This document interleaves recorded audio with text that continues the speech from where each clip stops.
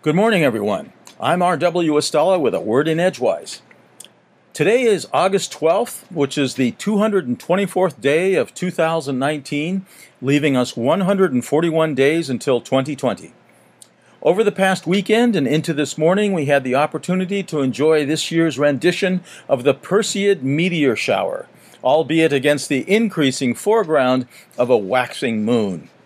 Yet watching the Perseids in the light of the moon, we soon noticed the ways the moon can cast shadows, and therefore, using a high hill or a stand of trees or a building helped darken the night and brighten our view of the meteors. Of course, all these measures need to also include being far from the glow of city lights. And we are fortunate in Down East Maine to have many such non-urban locales. Over the weekend as well, we had the 165th anniversary of the first edition of Henry David Thoreau's Walden, or Life in the Woods, published by Ticknor and Fields of Boston. Raptus Rare Books of Palm Beach, Florida, just happens to have one of those first editions of Walden in, quote, very good condition, close quote, and for a mere $10,500, anyone can own it. Writing for the Yale Review in 1954, on the first centenary of the publication of Walden, essayist and once-upon-a-time local resident E.B. White opined, "Walden still seems to me the best youth's companion yet written by an American, for it carries a solemn warning against the loss of one's valuables. It advances a good argument for traveling light and trying new adventures. It rings with the power of powerful adoration. It contains religious feeling without religious images, and it steadfastly refuses to record bad news." Fast forward to the present, in the era of burgeoning climate change, and bad news is ubiquitous, with a high percentage of the world's population engaged in the recording of it. Apropos of the ready availability of electronic devices to access, parlay, and otherwise dally in all that bad news, today is the 38th anniversary of the introduction of the IBM personal computer, specifically the IBM model number 5150, commonly known as the IBM PC. Its introductory price, back on August 12, 1981, was $1,565 US. Apple fans will note that 4 years before, in the summer of 1977, Steve Wozniak and Steve Jobs had already been selling their Apple I personal kit computer, which would soon lead to their continued collaboration on an improved version known as the Apple II.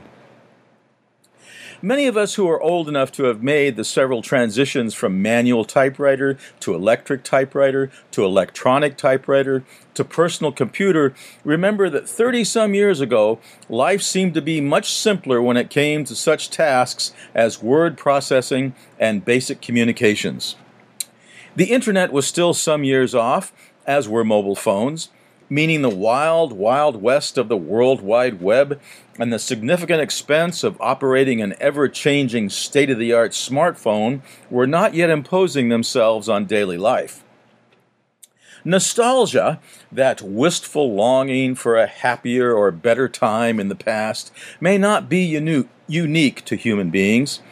Our two Maine coon cats, Cassidy and Prima, a modest 10-pounder and a notable 15-pounder, respectively, are only 2.5 years old, so some might say the cats are barely beyond being kittens, but they nonetheless seem to enjoy themselves most when rolling around or chasing little balls or racing about the house, chasing each other, all the sorts of things they did regularly when they were kittens, though now seem to do merely to relieve the occasional ennui arising from their not having regular jobs like the rest of us.